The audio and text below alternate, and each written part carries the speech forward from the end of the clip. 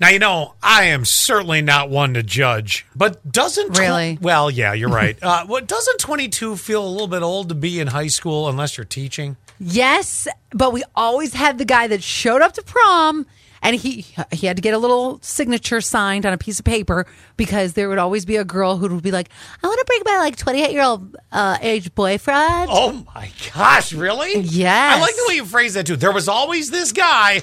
That never happened in my school. So clearly North Ridgeville, they had something special happening. Every single year. There was always... I'm like, dude, you... Guy shows up. He's a lawyer in his own Porsche. He's got a beard. Let's go to prom. Yeah, exactly. Well, having a beard now, you can have that in middle school. That's true. Back in the day, it was a little shocking. Yes, back then it was like, wow, you're 6 feet tall and a full-grown beard. And you have a huge 401k. It's incredible. Good for you. Well, there's a JV. Girl was onto something. I'll tell you what. Figured that out. No, I'm the stupid one. The JV girls basketball coach in Virginia is being accused of impersonating a 13-year-old to play on the team. So this 22-year-old is said to have taken the place of a student athlete that was out of town for a tournament.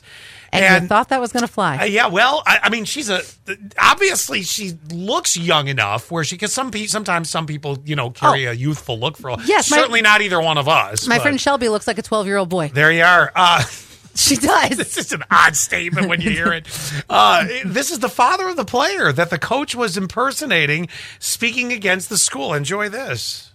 Maybe. Here.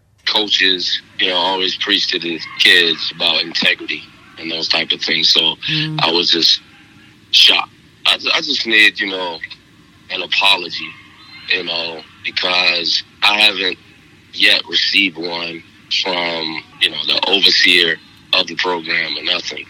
He just came out and just told us the stipulations of what was going to happen, but there was no apology.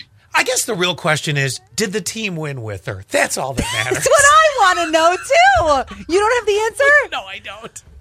I don't. Hold on. I got to Google this and we'll come back with this. Okay. You can only pick one. We'll do this next, okay? You can only pick one? You can only pick one, and I got to find out if the team won. Now I got to know, too. I'm sure it doesn't matter in the end. They'd probably, wipe it all away, but I want to know from that night.